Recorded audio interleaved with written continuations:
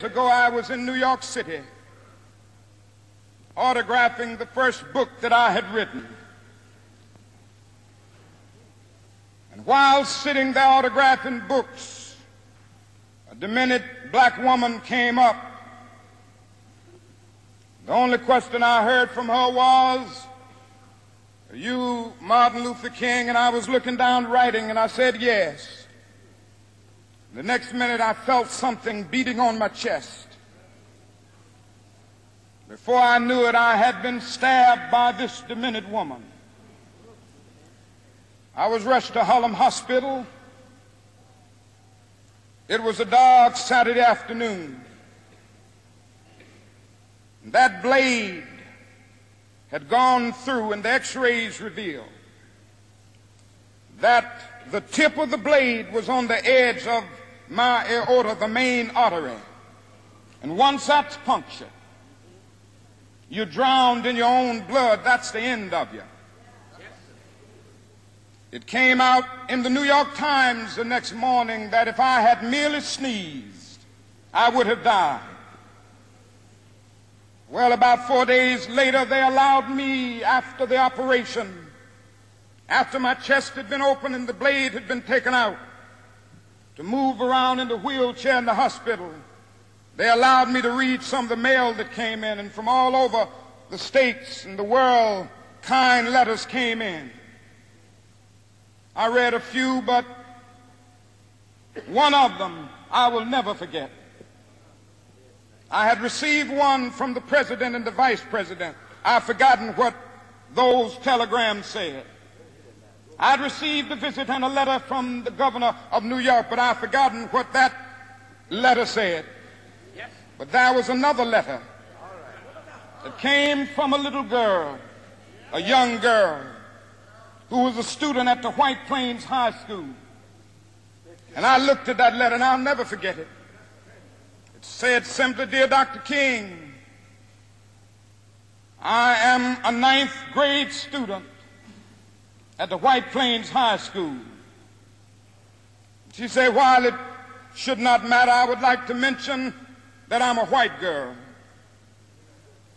I read in the paper of your misfortune and of your suffering. And I read that if you had sneezed, you would have died. And I'm simply writing you to say that I'm so happy that you didn't sneeze." And I want to say tonight,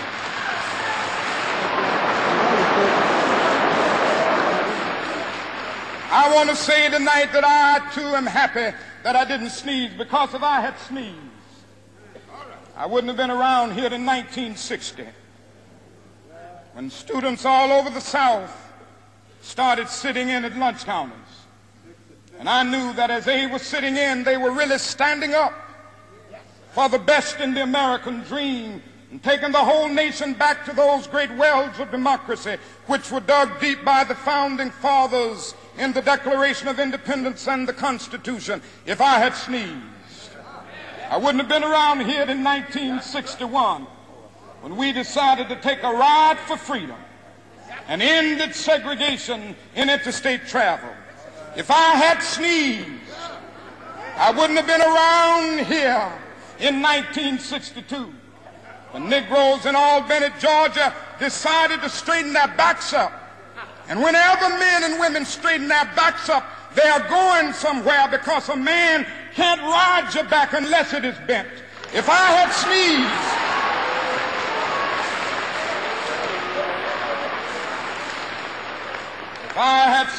I wouldn't have been here in 1963. The black people of Birmingham, Alabama, aroused the conscience of this nation and brought into being the Civil Rights Bill. If I had sneezed, I wouldn't have had a chance later that year in August to try to tell America about a dream that I had had. If I had sneezed,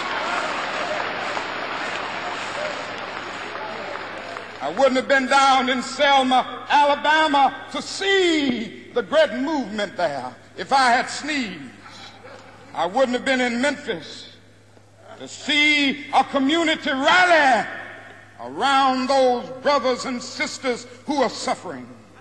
I'm so happy that I didn't sneeze. And they were telling me. Now it doesn't matter now. It really doesn't matter what happens now. I left Atlanta this morning, and as we got started on the plane, there were 6 of us.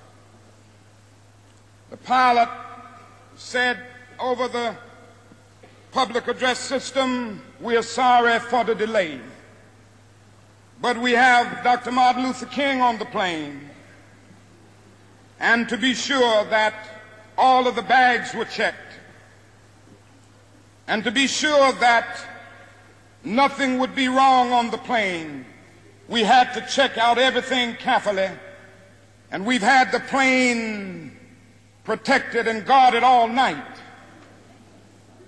And then I got into Memphis, and some began to say the threats, or talk about the threats that were out,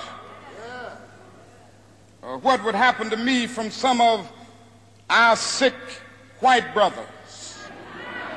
Well, I don't know what will happen now. We've got some difficult days ahead. But it really doesn't matter with me now, because I've been to the mountaintop. I don't mind. Like anybody, I would like to live a long life. Longevity has its place. But I'm not concerned about that now. I just want to do God's will. And He's allowed me to go up to the mountain. And I've looked over, and I've seen the promised land. I may not get there with you, but I want you to know tonight that we as a people will get to the promised land.